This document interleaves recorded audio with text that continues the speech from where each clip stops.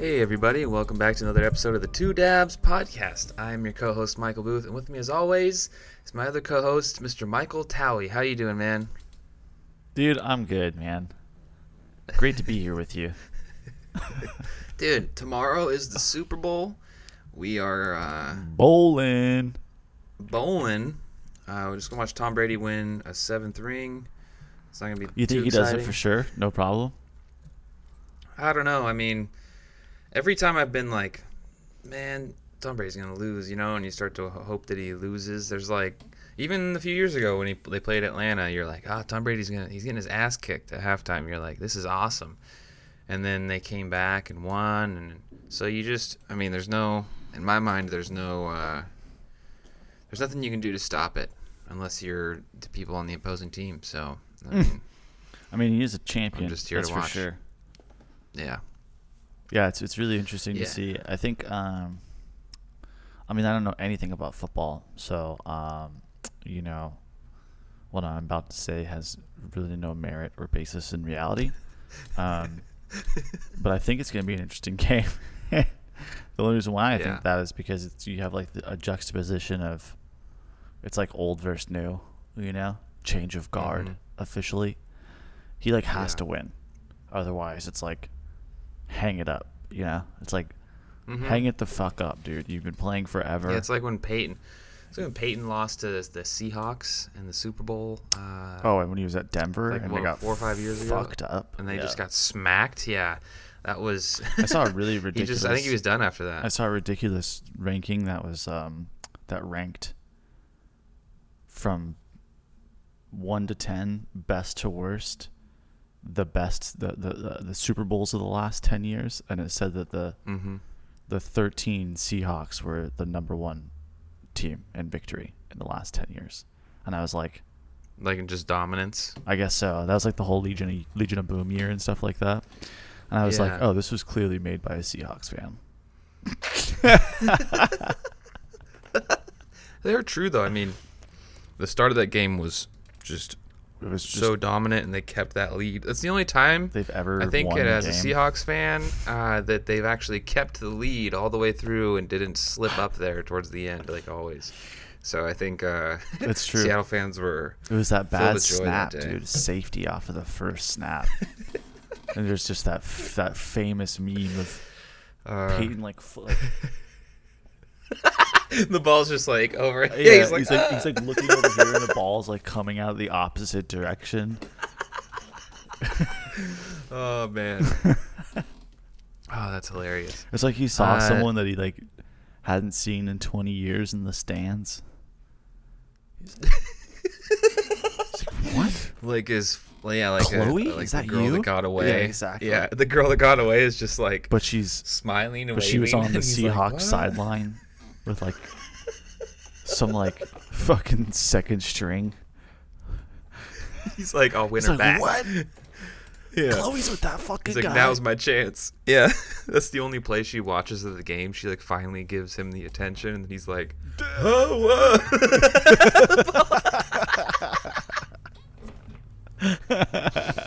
dude, it's 420, man. Dude, torch up, dude. Let me see you. Let's blaze it. 420 blaze up. This might be the first 420 that we've caught on the live recording. If we were fucking smart, we would have thought about this as something that we might be doing more often. It's like a 420. Yeah, you might need to do it more. Yeah, a 420 dab. It'd make a lot of sense to actually do on our show. Yeah. We're sorry we let everyone down and we haven't thought of this sooner. But then again, it's really only relevant. It's interesting to think about, it really just goes to show how relative time is. When we're going to be celebrating 420 on a pre-recorded podcast, in which then anybody can listen to at any point in time in the day. Yeah. So it really, it's you could celebrate 420 it's like we're at any time you're listening to the podcast. That's what I'm saying. It's like we're creating an experience for I wouldn't go that far. The listeners to always I wouldn't go that far. I think we're talking 420. about a paradox here. I don't think you and I are creating anything,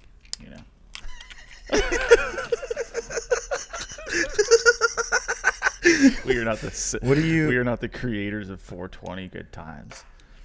No. What are you smoking on today, dude? What do you Dude, have? I'm doing a mix and match because I'm down to like three Oh. jars, 3 different jars of hash right now. I don't even know what's Oh, going shit. in this. I have no idea what's going in this. This is a full. This is just a hash dab. Yeah, this is just Campbell a full fucking. This is a chunky noodle soup right now. Campbell's. This is some fucking. It's like if they had a question mark It's just a can. potluck right now. Like, Who what kind of knows? soup is this? Yeah. It's GMO lambs motor fucking. Oh man. Well, I got some cosmic cookies from our old pals at Raw Garden. Had to get some. I saw they restocked the flavors over the dispensary, so I wanted to try this. Ooh, that potluck. Ooh, that potluck came in spicy. Ooh.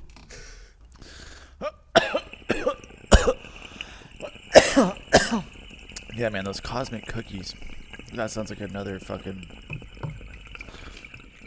Raw Garden. Man, Raw Garden used to slap so hard.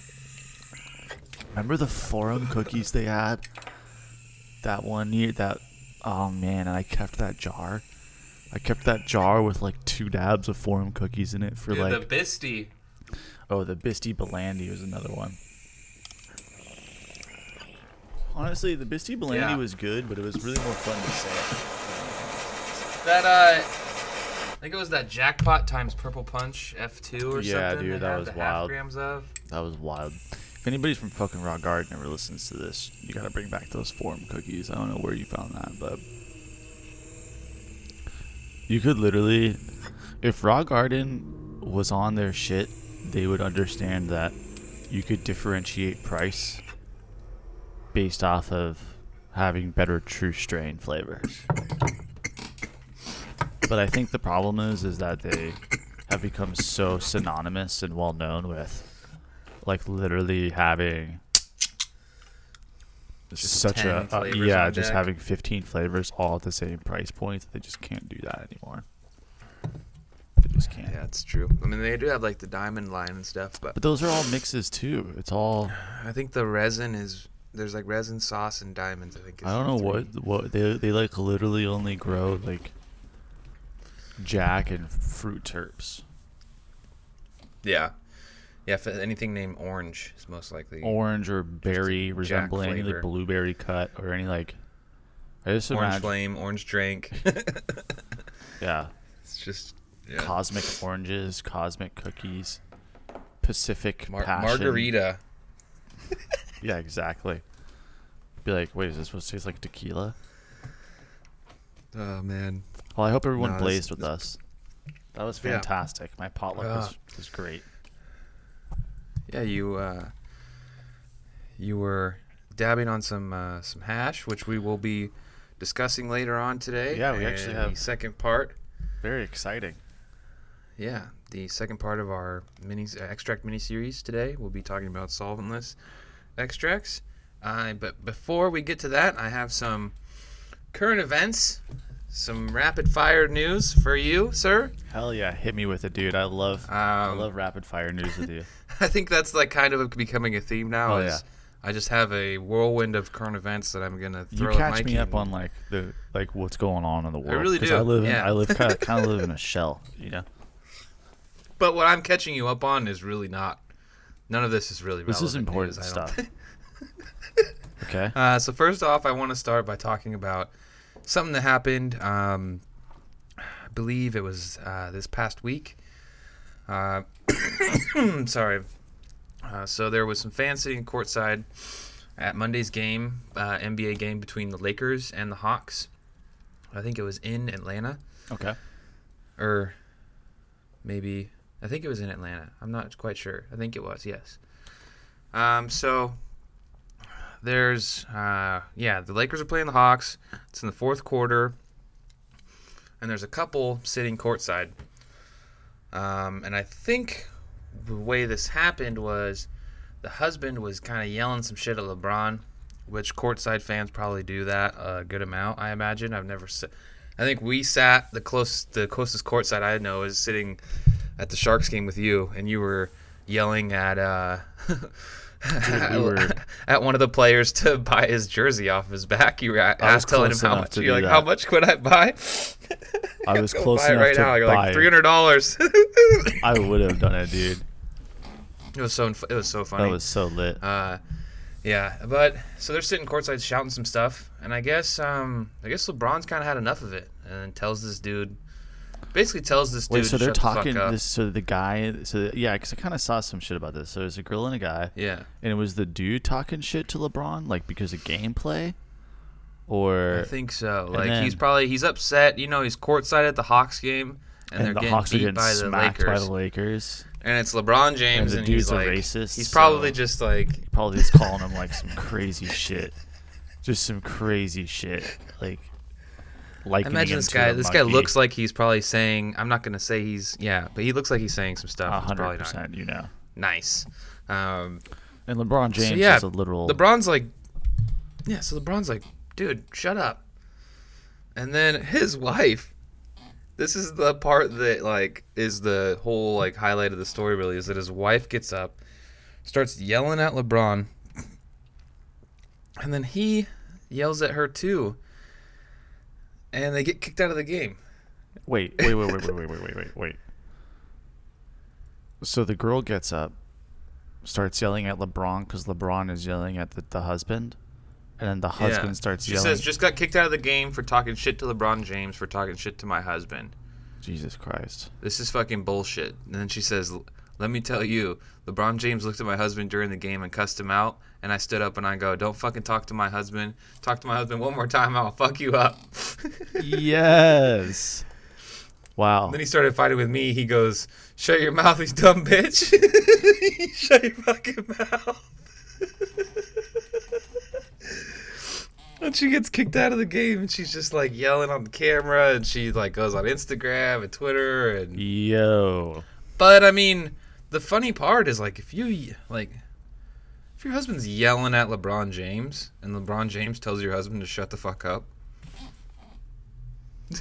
Yeah, I just can't. I'm never. your husband's gotta shut the fuck up. I think. Like, I don't know. Dude, I couldn't imagine. I just couldn't imagine It's just LeBron's- like imagine being in such a privileged state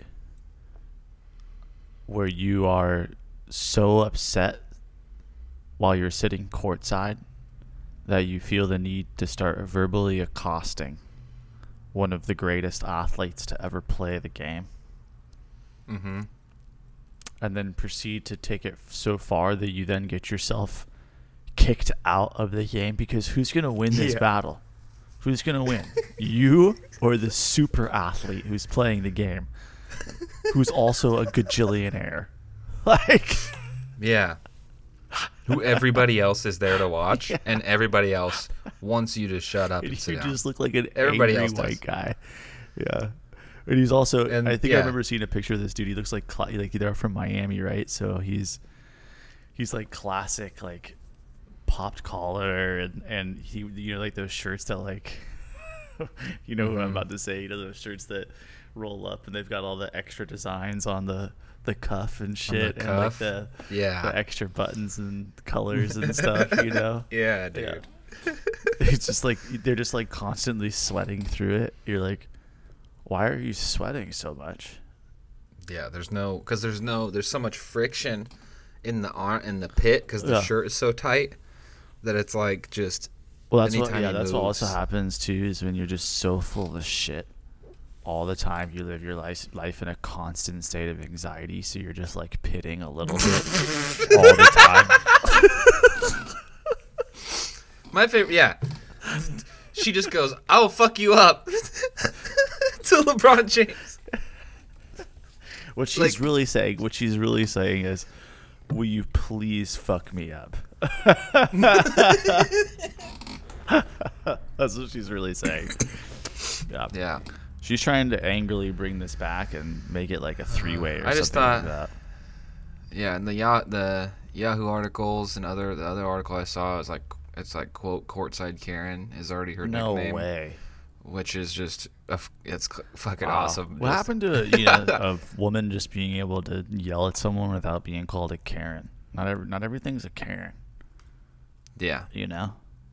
Yeah, it's just become such a. That's It's such a term dude. You now. can't just overuse a word. You can just over apply a word, then it gets ruined. Well, they're using other names. I've heard that Christine is another name that's used instead of Karen.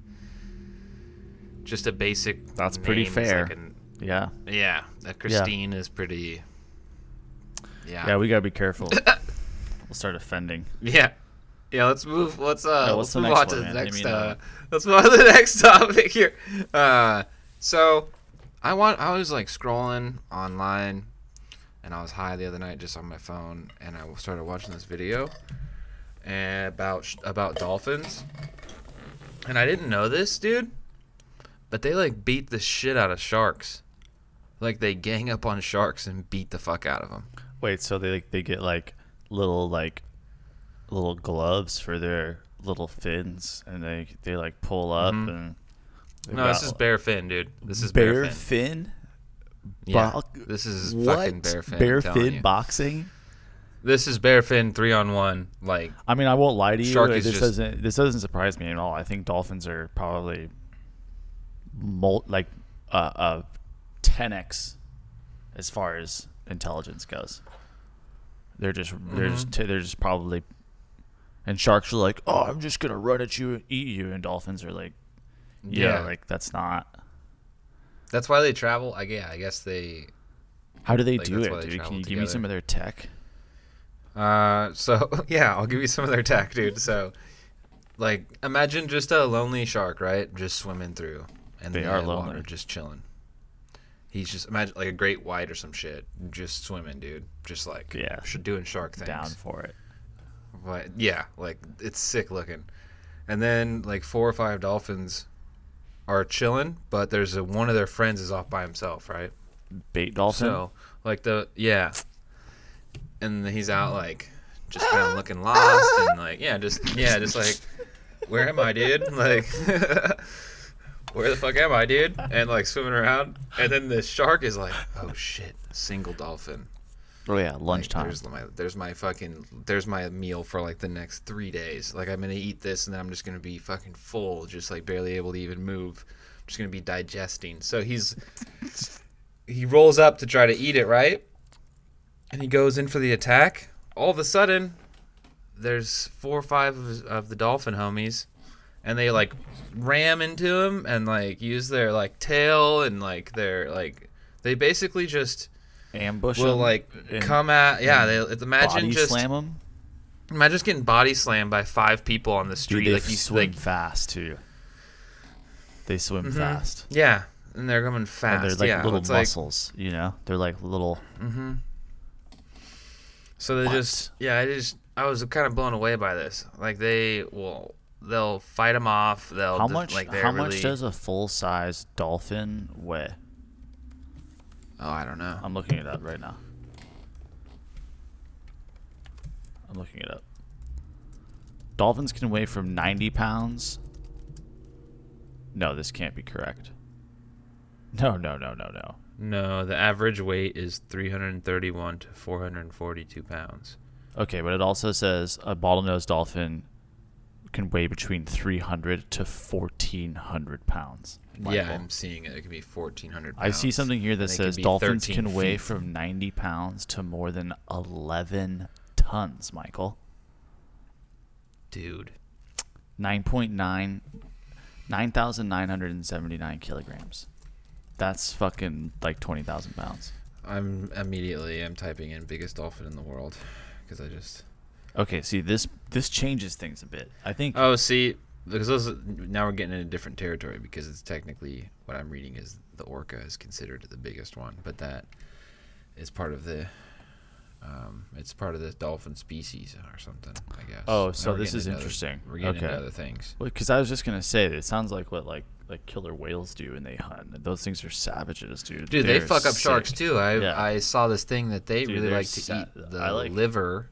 I remember when Of- Planet Earth came out, and it was the first Planet Earth came out, and they have the whole there's a whole section in the oceans piece about killer whales, dude. And like Storm and I and the homies, we were just like super blazed watching it, and we watched this part of the episode where it talks about like some of their hunting techniques and how they separate seals off from the pack, and then they just like toy with them and teach their young with it, and they'll just like take turns basically drowning this seal over and over again before they eat it for hours at a time.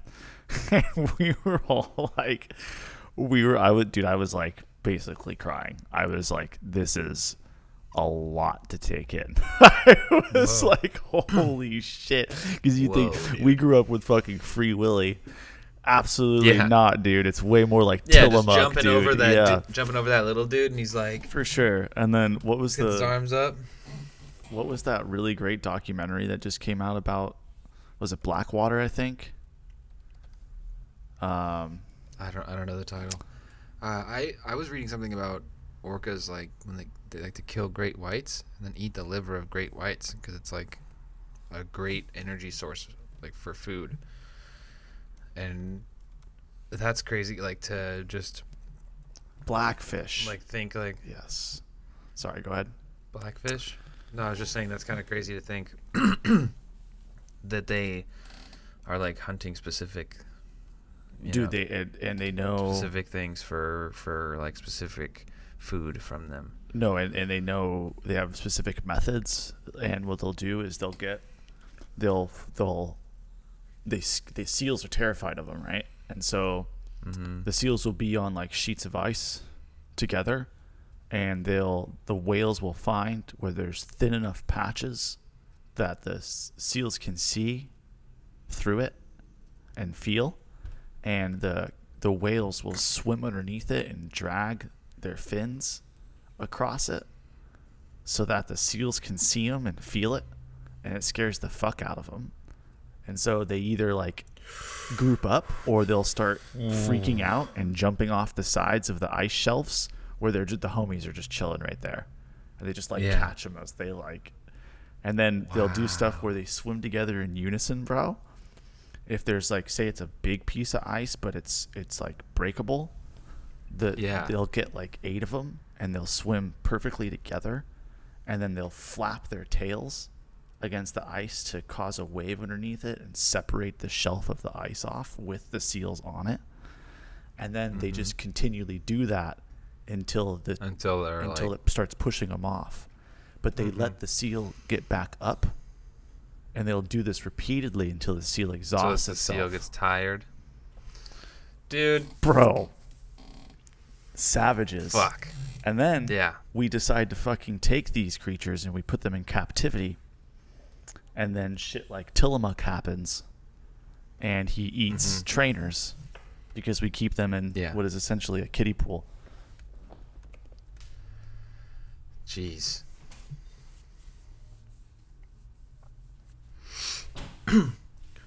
This is that's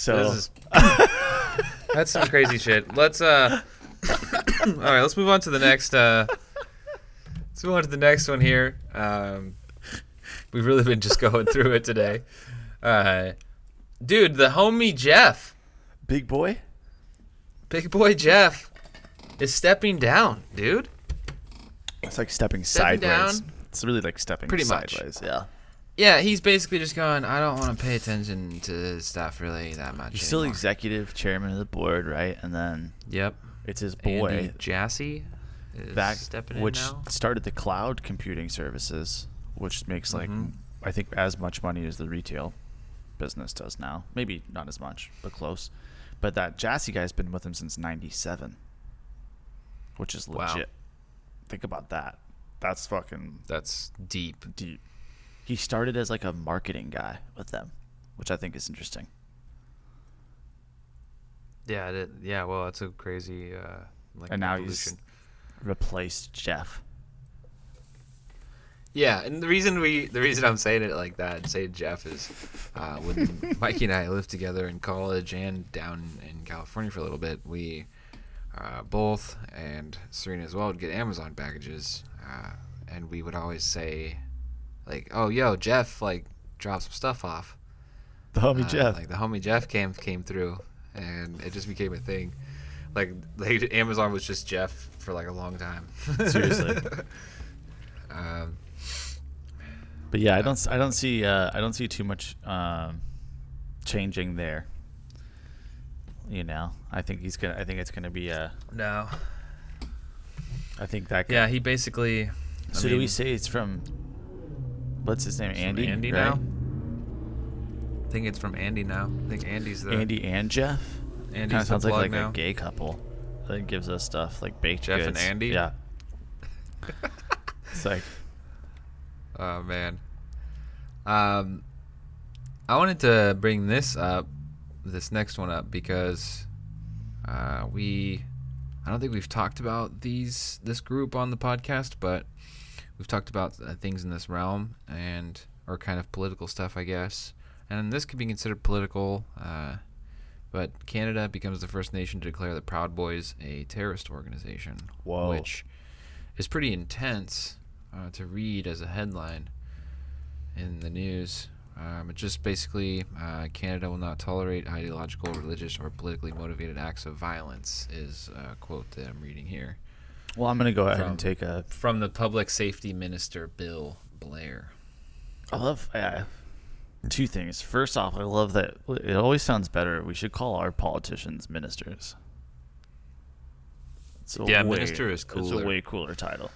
Minister's way cooler, yeah. I agree. Secondly, I'm gonna go ahead and I'm gonna go out on a limb here, and say that anybody who is that's a Proud Boy, or even remotely close to it, is probably never even been to Canada, and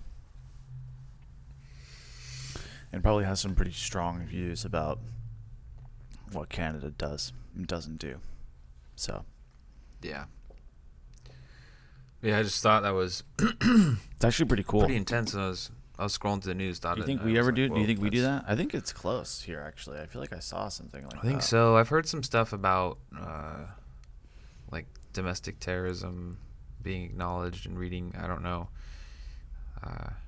enough about it. Yeah, I just don't. I've seen some stuff in the news. It would just be cool if people just found more happy and positive things to spend their time on. Yeah, there's so much other stuff that's trying to kill you and ruin your life. Mm-hmm. That's not just like creating hate. It's insane.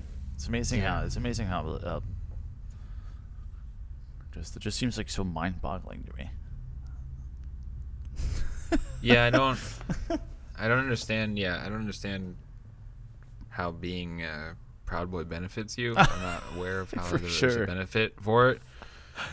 So I guess it's like another one of those like tribe things, like everybody wants to feel like they're a part of a team. Maybe you feel heard and seen. Maybe that's why. Maybe you're disenfranchised. They feel seen and they feel heard or something. I don't know. It's crazy. So actor. This is a pretty popular thing. You told me that you didn't really know about this, so I wanted to basically get your reaction to it. Okay. So, actor Armie Hammer, Arm & Hammer's a cleaning was brand. in the movie. You're right. You are correct, sir. It's baking soda. He's an actor. He's in the movie Lone Ranger with Johnny Depp. I don't know if you saw that. Lone Ranger doesn't have Johnny Depp in it.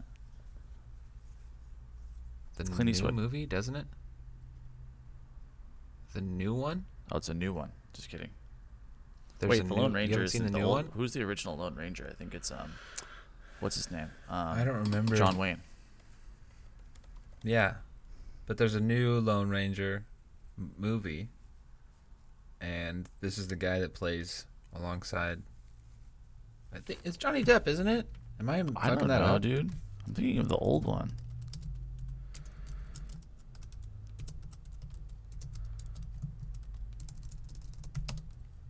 Yeah, he's in the Lone Ranger, dude. You're fucking with me.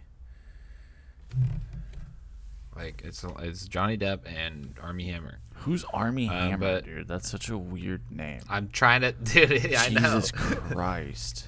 Okay, tell me. You think his name is weird, dude? Okay. Let me keep telling you about this. Okay. So, he was kind of outed on social media for a kink that he has. He has cannibal fantasies. like sexual cannibal, like murder kind of stuff. Oh. And there was a lot of messages about going back and forth, which kind of sucks that there was somebody that was doing this, like that was like basically consenting to like engage in this with him, right? And then they don't post that part of the conversation really. They only really post like the responses. So he was. And they don't show who they are. He was sexting someone about like Sexting someone erotic about, cannibalism, essentially. Yeah, like cutting them open and like, yeah, like tasting their what body. And yeah, interesting. Yeah, I didn't know that this was like a sexual kink, really. Whoa. But a lot of he's losing a lot of support, and he's being dropped by WME, and I think there's like a couple movies he was gonna be in and act in that he's not gonna be in now, and he's kind of upset about it because he's just being shamed. And I mean, if you think about, like, it's pretty intense, like the stuff, like the fantasy, and I don't, you know, I've never like really seen, you know, like stuff like this before, but I don't really know what to think about it because it's just like, I don't know if he was actually doing anything. I read a story that he like carved his initials into somebody. I don't know if that's real or not. It's kind of crazy, kind of intense. It's like really public. It's been like a big story.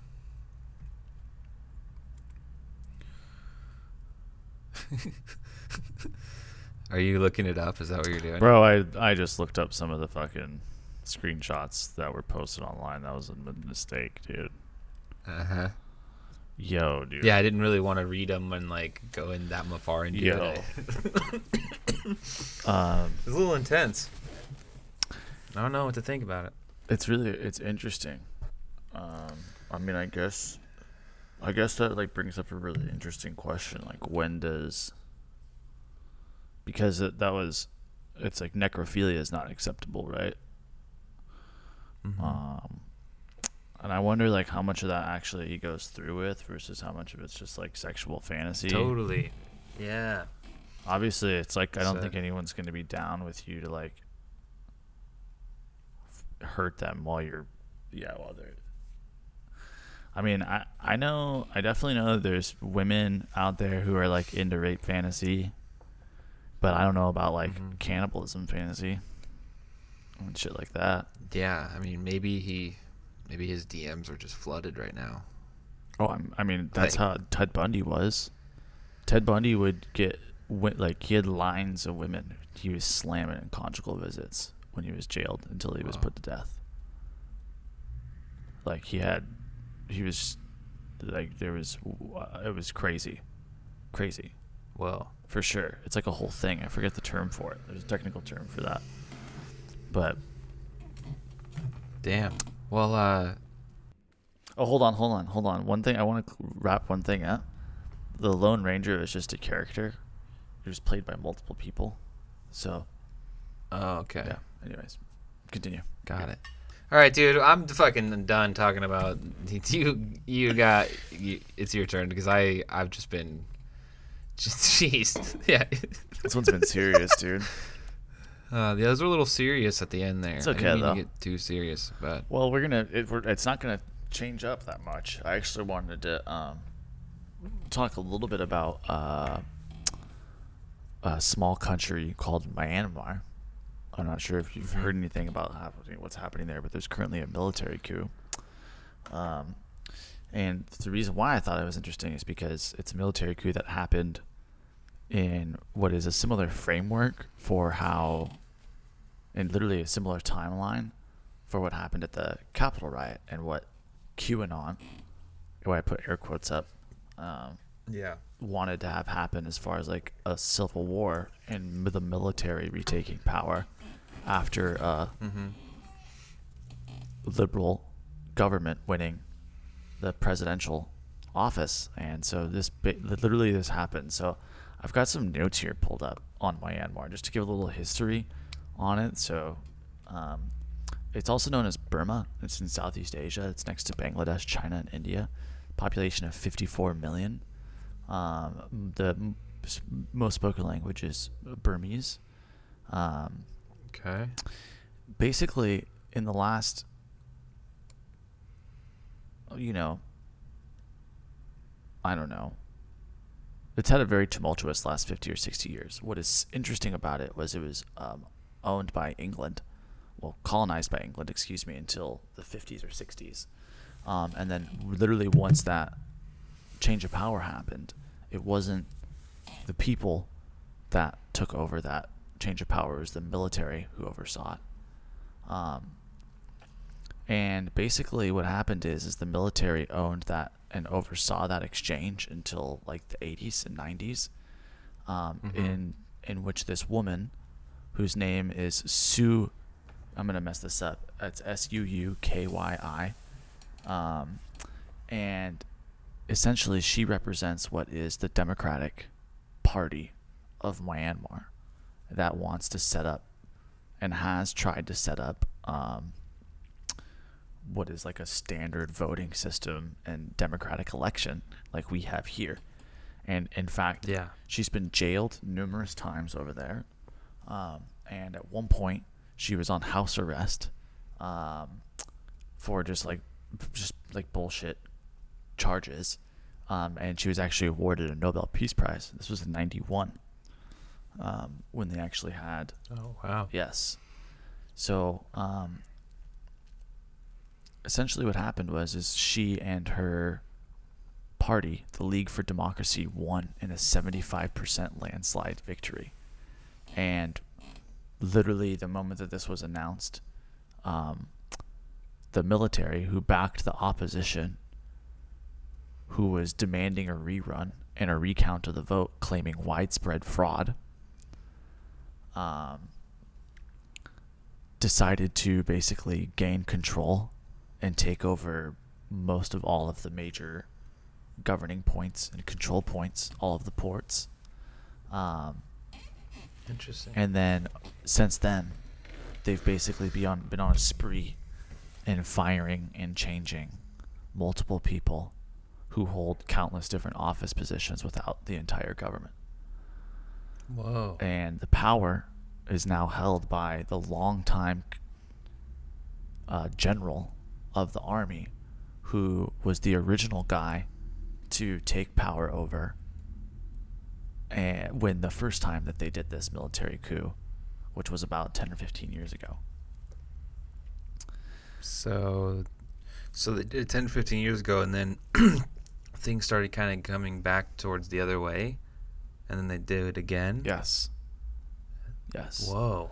So Suu Kyi became world famous in the 90s for campaigning to restore democracy. She spent nearly 15 years in detention between 1989 and 2010 after organizing rallies calling for democratic reform.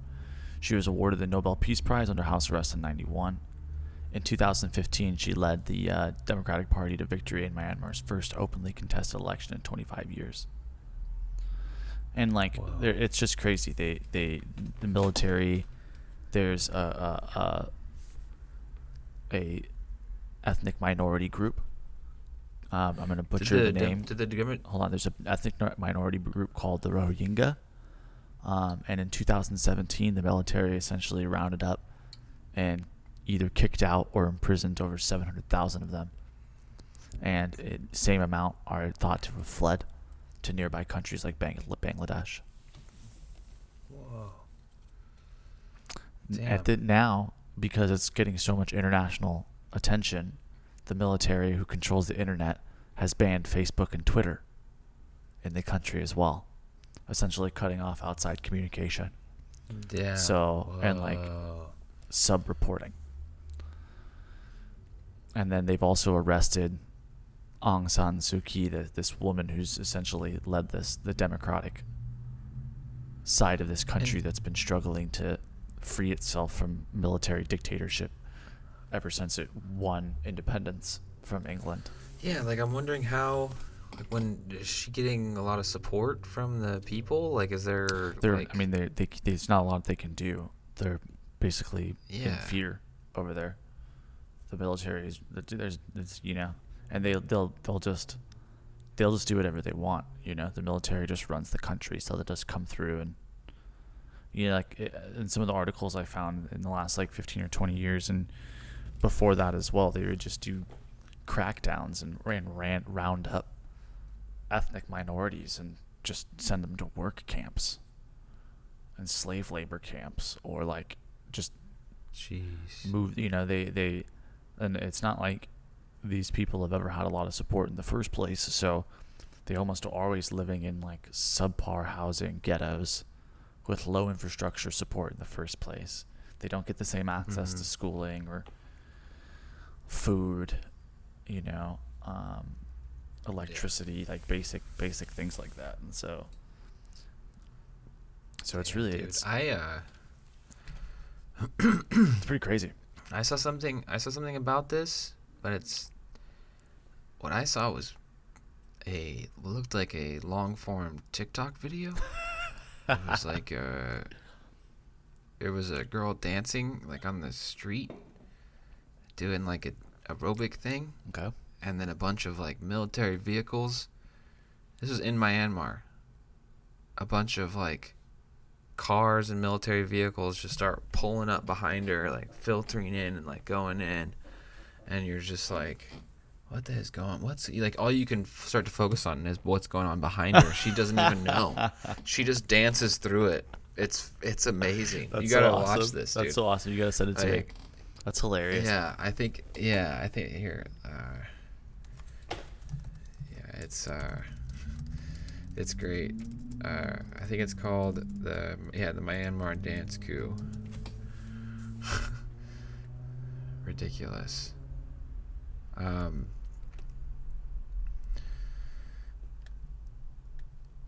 What do you think's gonna happen? Like, there's gonna be no outside intervention. It's just gonna continue. Like it's just gonna be a.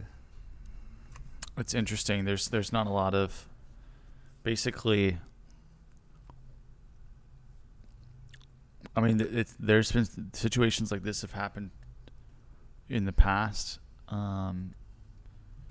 This is where like the U.S. has become known as like world police, because we're the only ones that have really the infrastructure and capability to just like go somewhere else and like intervene. But then it's like that's a ridiculous question to think about. We're not obviously going to go to Myanmar, but at the same situation, it's like you're absolutely right. What does happen? Basically, the best thing that can happen is all of the major like international and regional economic rulemaking bodies will implement sanctions. And so like the US will do it, the EU will do it.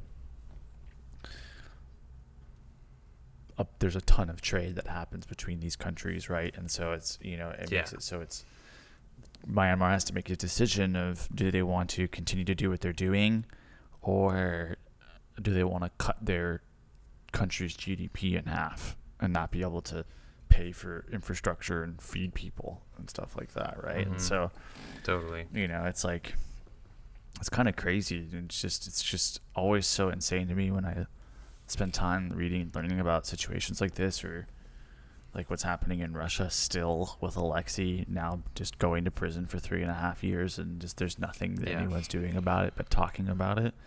Like, this just happens. I just think people in the States just don't understand how common this is, like, and how much of a struggle this is for so many other people on the planet, and how real this is. It's just, just turn your internet off. You just can't have Facebook and Twitter.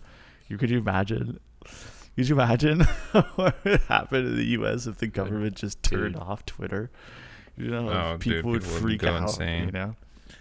So people are mad about having to wear a mask, and this just seems so tunnel vision. Well, I'm excited to move into our second part of Yes. our Yeah. extract Part mini-series 2. into solventless extracts. Mm-hmm. Really exciting stuff. Yeah, man.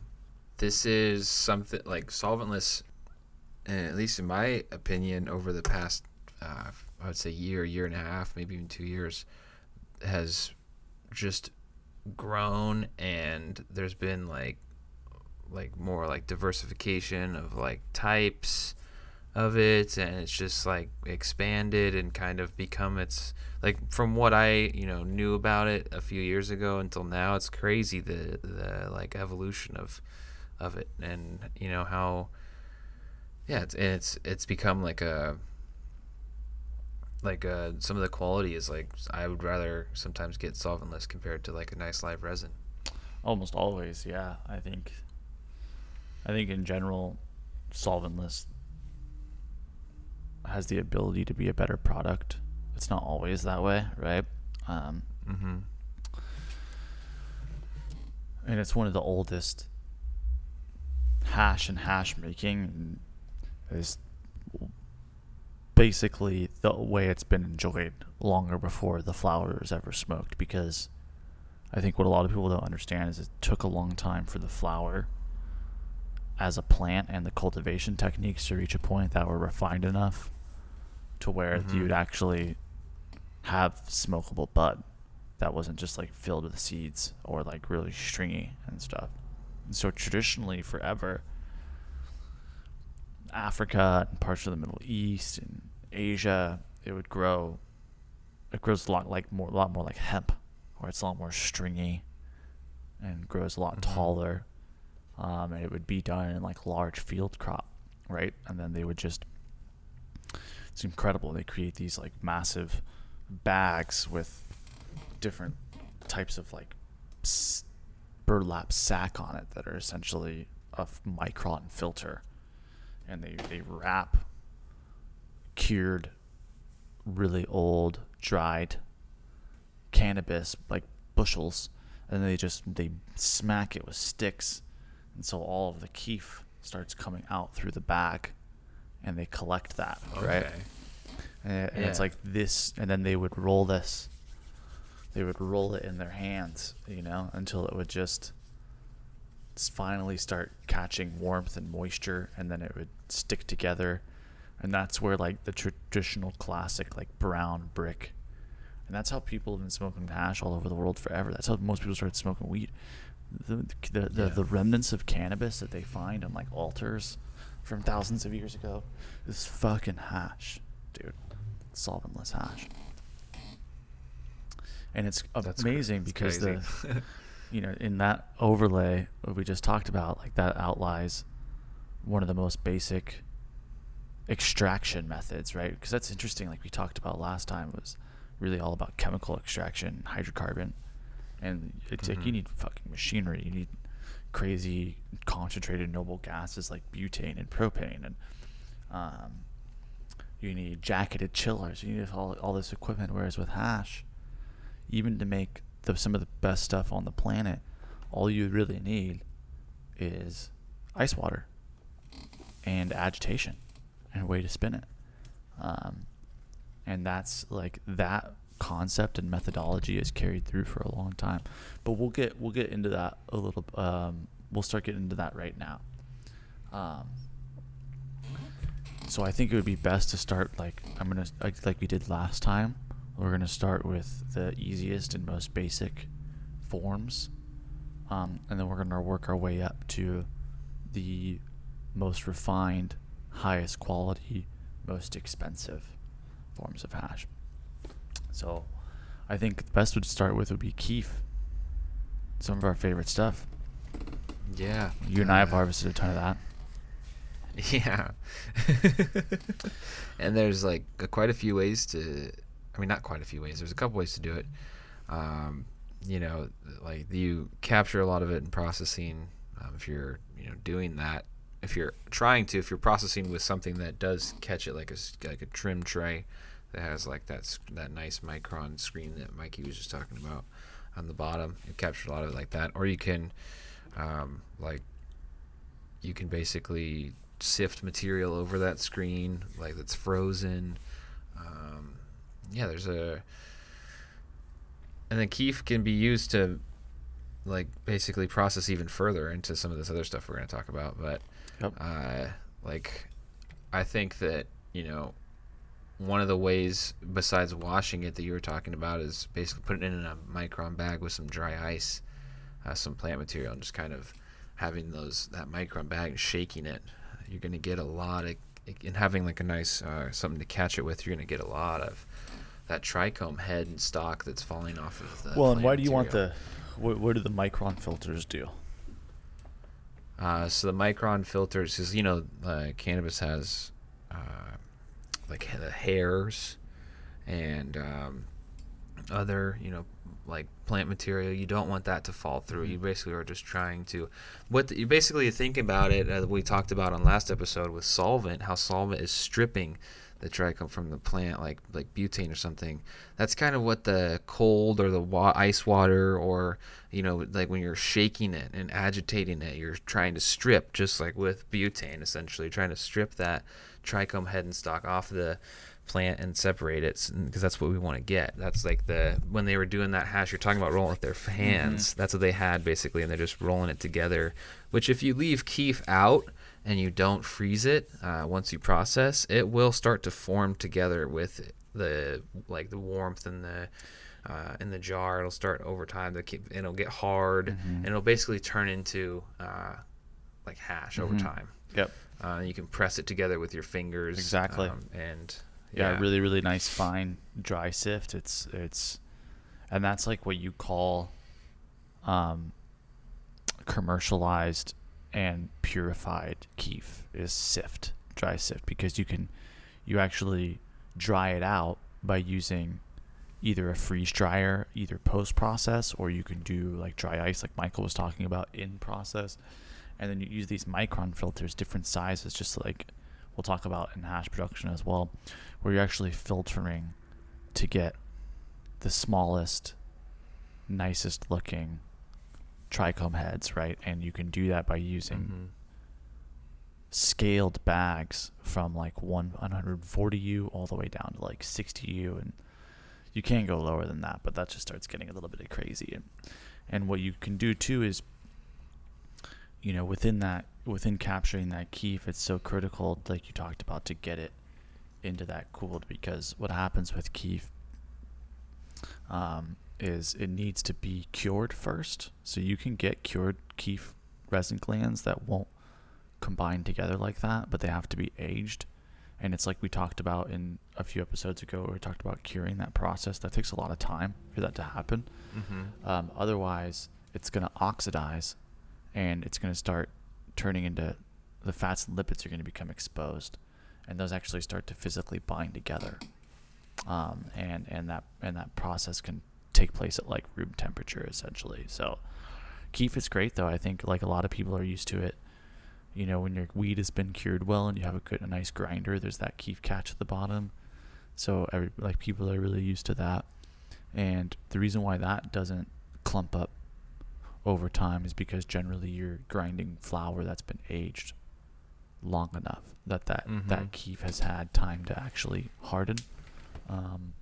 But even then, if that's exposed to too much moisture, like if you live in a humid environment, or if it gets brought up too warm, like if you leave it out and you in the sun or something like that, that heat or that excess moisture will start to make it stick and clump together, So it's always good to keep that keef in the fridge or even in the freezer if you want to.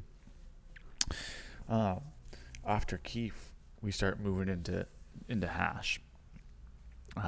Hash is complicated. So we talked about like the traditional extraction method right at the beginning there, which is ages old, right? Nowadays, what most people are doing is ice water and agitation, and even that can span, right? It goes as simple as like having exposed flour in a bucket of ice water, and you're just like mixing it with a paddle. They're also starting to make machinery that essentially acts as like a giant washing machine, which people also take washing machines and they convert them over to be able to make big buckets, to be big hash washers. But don't use your washing machine at home, because you really want this to be a stainless material, because hash is extremely sticky and it will ruin your washing machine at home. And they actually have smaller, like if you were ever to do this personally, I think they do have like small, for sure, units. batch. They're just like it's like a twist. It's just like a, basically just spins it in a, yeah. And then you what you do is you want to put your flour into bags, into micron bags, because the agitation process and just the exposure of the flour into the wet water, whether you like it or not, it's like, it's like putting salad in a blender. You're going to get weed particulate everywhere, and you don't want that. All you want is the keef extracted from the flour. But the super chilled water and the agitation acts as this solvent, this non-solvent essentially, which is, it has to do with polarization actually, and it is enough to physically separate those trichome heads and that terpene. And the thing that it's able to keep and retain that terpene from the flour, because that water is super chilled, so it holds the terpene from exchanging over into a gaseous state too quickly. And so it's able to keep it, and it kind of binds with the keef as it's stored in that total matrix, in that compound, as it's separated and pulled away from that water. And then what you do is you need to drive out the excess water, and you can do that by either in like a traditional vacuum or like a desiccation, or by freeze drying as well. So then where you really start getting into the ranking and qualities of hash is it really has to do with two frames of thinking. The first off is really the most modern, which is around your fresh frozen hash production. So this starts getting really heady around when you're harvesting the hash, because you're really choosing it for numerous things, but really coloration, trichome density, for make sure you're hitting your yield, which is really hard to guess for, and then also terpene and overall flavor compound. But the other thing is that terpene is also one of your own worst enemies when you're dealing with cannabis compounds too, because it's a volatile substance, and so it can speed up the breakdown process of your hash. So what people do is when you're harvesting for hash, there really is it takes a special understanding for when you want to pull that product, and then that's how you start getting these star rankings in hash. Is not only the freshness of the flower that was pulled and the age, which results in the clarity and the color of the hash, right? But then also in the filtering process that we were talking about, and you really get the 6-star, that top tier hash, bubble hash, is from the finest micron filter of what was some of the best flower that was being cultivated. And it was pulled specifically for that coloration and that timing to make sure that it would have that right balance, so that it's not coming out overly greasy in the wash with too much terpene, so that it's able to be cured and dried out properly and still retain that flavor. And that's how you get that really incredible, clean looking, sandy 6-star hash consistency. Which is really difficult to come by. Like that. It's kind of like bright, and there's not a lot of. Which is directly compared to that older style of like brown hash, which can still be incredibly flavorful. And really, where the coloration difference comes from is in the pre-material.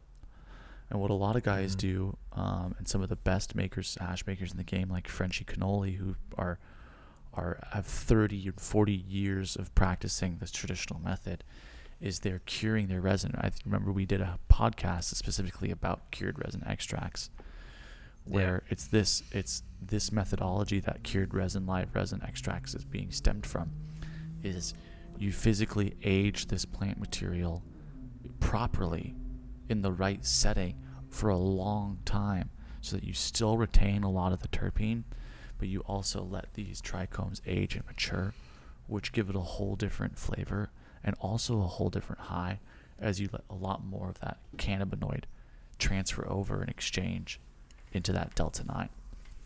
Yeah, so with the older styles of hash, that's how they get that more brown color, is you're dealing with that aged trichome that can take months to do, and when it's done properly, you still have a great flavorful extract, but that's where it gets that darker color. After that, we start moving into what has become most popular, which are rosins. And rosin is really interesting because you actually start taking that hash that you extracted in that ice method, and then you take heat and pressure to it and physically extract it farther. We experimented in college making rosin, I think, with a hair straightener, if I'm not mistaken. Oh my gosh! We had an oven mitt and a hair straightener and some wax paper. I think there's many people who have tried that before. Yeah. No, but what I find really interesting about rosin is that you're taking this hash that we've already kind of talked about, and that is already one process. It's already kind of one,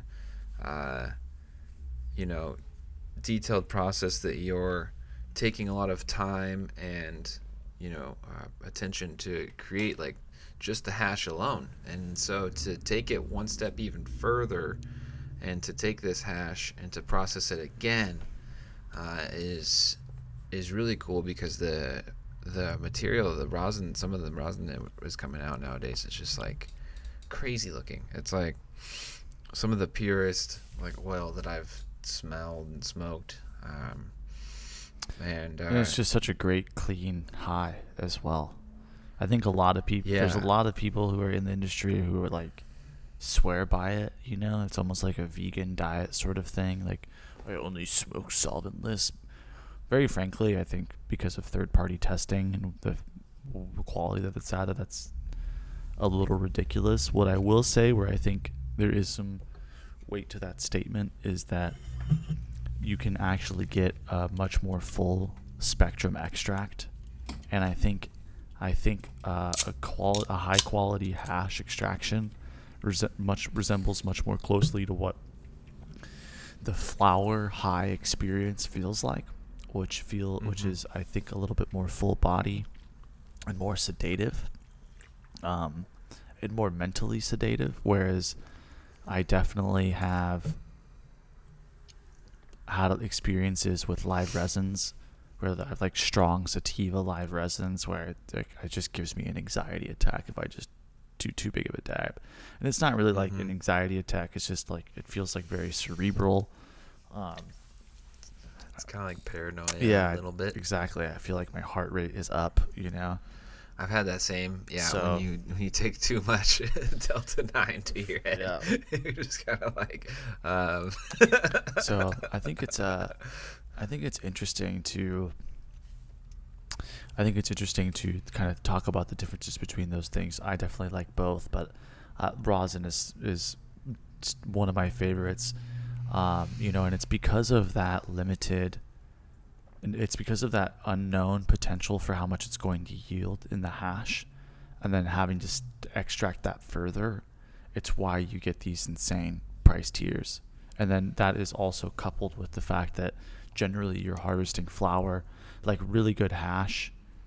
It's interesting. If you were to create a scale for understanding input material and then how it implicates quality in the finished extract, the level of percentage for like sway with solvent extracts is much higher than with solventless. And so what I mean by that is the proof is in the pudding, in the sense that the quality of the flower has to be so much better to get quality hash than it does when you're dealing with solvent extracts. Like, you can take pretty low quality fresh frozen and turn it into a really high quality solvent extract, and that's not the same for solventless.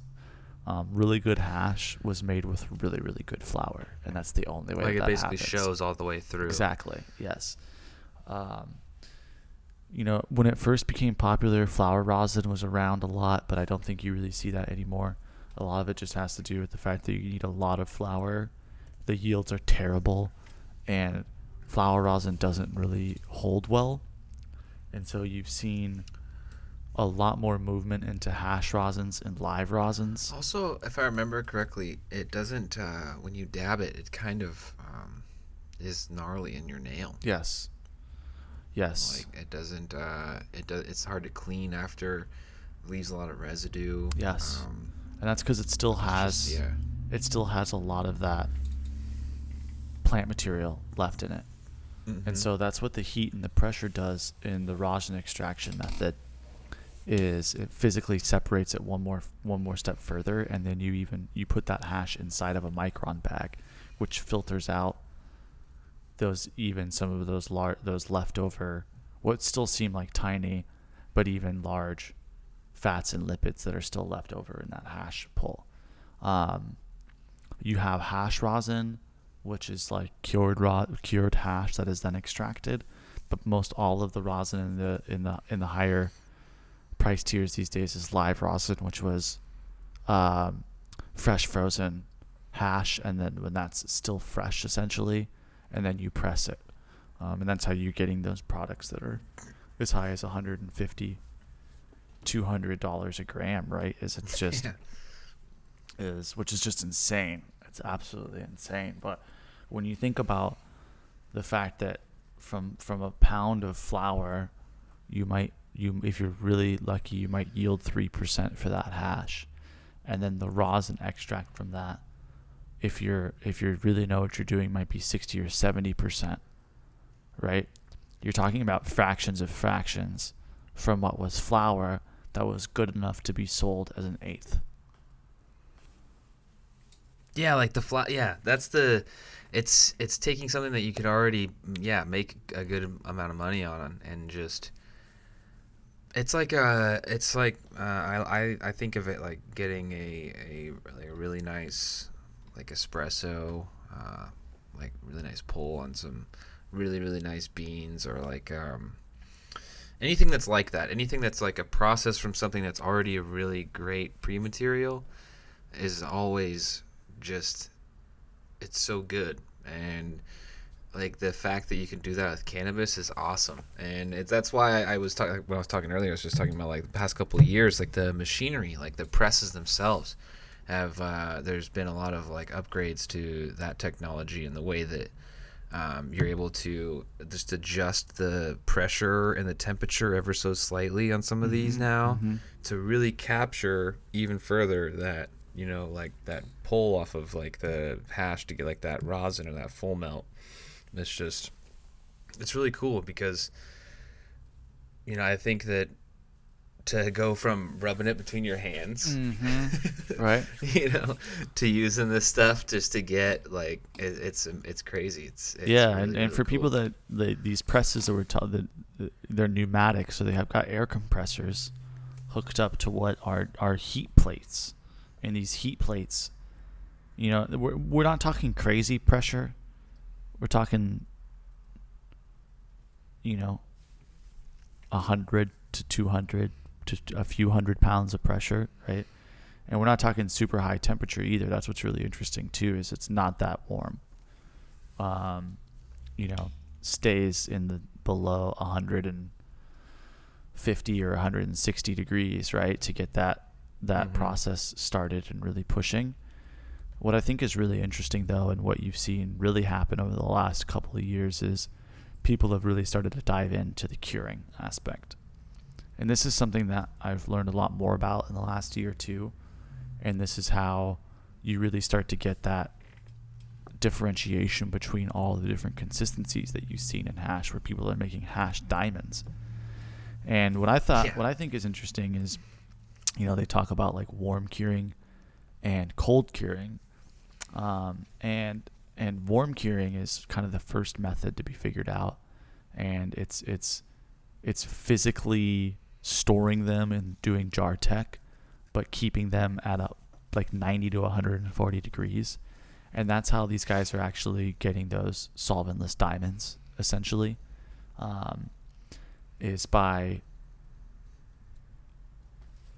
doing like we used to do in school, right? Where they would like bring up the hash on a hot plate until it starts to form off chunks of purified THCA that they can then age and take care of. And that's just like one of the ways to do it. And then, then they are actually, they're taking that, bringing it up to a certain temp, and then they're agitating it, whipping it.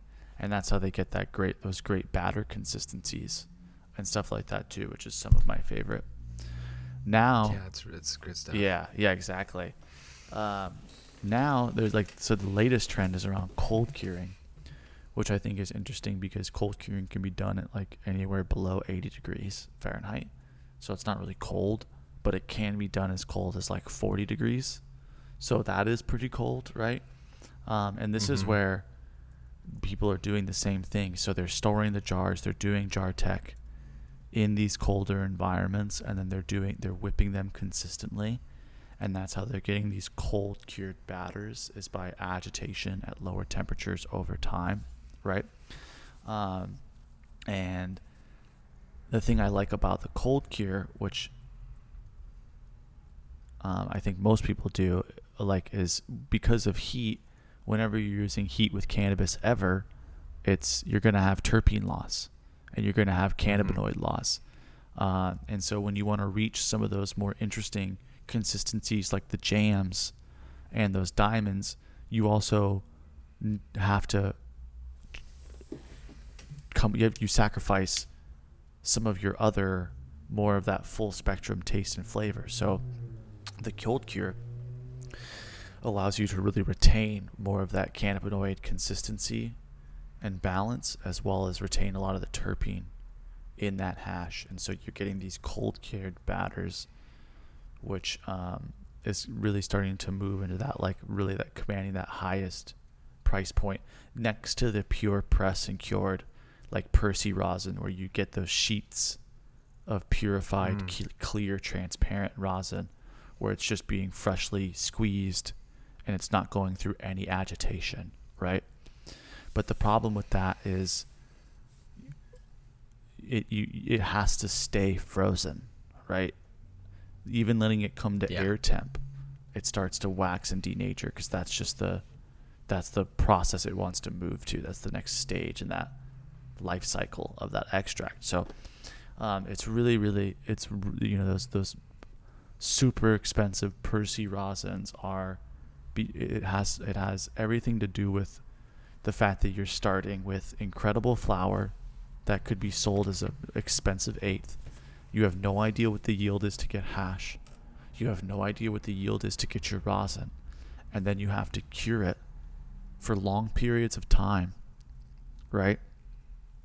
Yeah, before you even know what your final result is going to be. And that's if you're going to be making batters, where if you're going to make that perfect rosin, then you have to extract it and then cure it without bringing it up to temp or agitating it in any way, so it keeps that transparent nature. So I think when you're wonder, why is this shit so fucking expensive? You're getting such a you're getting the cream of the crop. Exactly. Yeah, exactly. It's a special product. It took a lot of care and attention to get to you, and I think furthermore, and this is similar to the really expensive diamonds and nice live resin extracts, right? Is it takes people who, it's really hard to quantify this stuff, right? It's a plant that's growing, that changes every time it gets grown. It can get ruined accidentally. If the plant, once it gets frozen, if it even thaws a little bit, it's going to get ruined, and it's going to ruin the color and the flavor and how it stays in these consistencies, right? And so it's product care at every level, right? And supply chain care at every level. And then it takes people who just know what they're looking at, and it's going to be a long time before that level is removed, you know. And so it's like, this is the same reason why there's really expensive bottles of wine and liquor. Is yes, you can set ages and dates, and you can set quantifying markers and tack times to these things, but at some level, there's a decision that has to be made, and it can be only made by eye and by perception and sense and human sense that has to be fucking trained over time. And it doesn't just exist on a computer or that you can Google and shit like that, you know? So, anyway. Yeah, that's why a lot of the extract is referred to by the, you know, like you named a lot of people in this kind of breakdown, a lot of names, and that's because it's that human that is making these decisions, and is kind of guiding this product through the process until they get their, you know, the end result. Yeah, which is amazing. Like, and and I really only think that it's like, not every a guy that's making fucking distillate pens or shatter or you know, regular live res. These guys are not artists, right? We're talking about the 1% of the top 1% here, because that's the only way you can actually really command that tier, is by understanding. You have to have all of the basics set up, but then you have to have understanding and command expertise over those, but then you also have to have that eye, right? You have to have the care to see it through that next step, you know. And I love it. It's just another one of those things that humans get really into and they're all about, and it takes being a maven and an expert of your craft, you know, to come up with that stuff. And these people are different than people who are doing it in flour and other stuff like that. So, but totally hash, baby. Hash, yeah. Well, I mean, I think that concludes the part 2 of our extract miniseries, and also I think that concludes the episode, man. I think so. We've been going here for a while now. I really enjoy the you know, this breakdowns we've been doing, because it's, you know, we're both you know, consumers and of concentrates, and getting a nice solventless and actually spending that money every now and again is worth it. It's a nice agreed. It's for sure. Noticeable. Yeah, it certainly it's is. Very noticeable. Certainly is. Treat yourself, people out there. Yeah. Dab. Go get yourself a really nice, and do the same thing like we always talk about. Check the manufacturing date. The way I shop for extracts at the store is I just go in there and I tell them the consistency I want, and then I say, just bring me out your 3 freshest units, and then I buy one of them. Nice. So, you know, pretty straightforward. Go get yourself some delicious hash rosin, some good flavors right now, or that sugar cone we've tried recently is really good. I've liked that a lot. I've really been loving what am I trying to say? The GMO mints stuff that's going around right now. Yeah, that's a good one. Yep. And then have you tried any of Fatso? Any Fatso yet? Yeah, actually. And like garlic Fatso is really good. I don't think I've had the concentrate though, unfortunately. But gotta try I've had the yeah, man. flour. Always a pleasure. For real. Thank you for listening, everybody. Have a great night. Bye.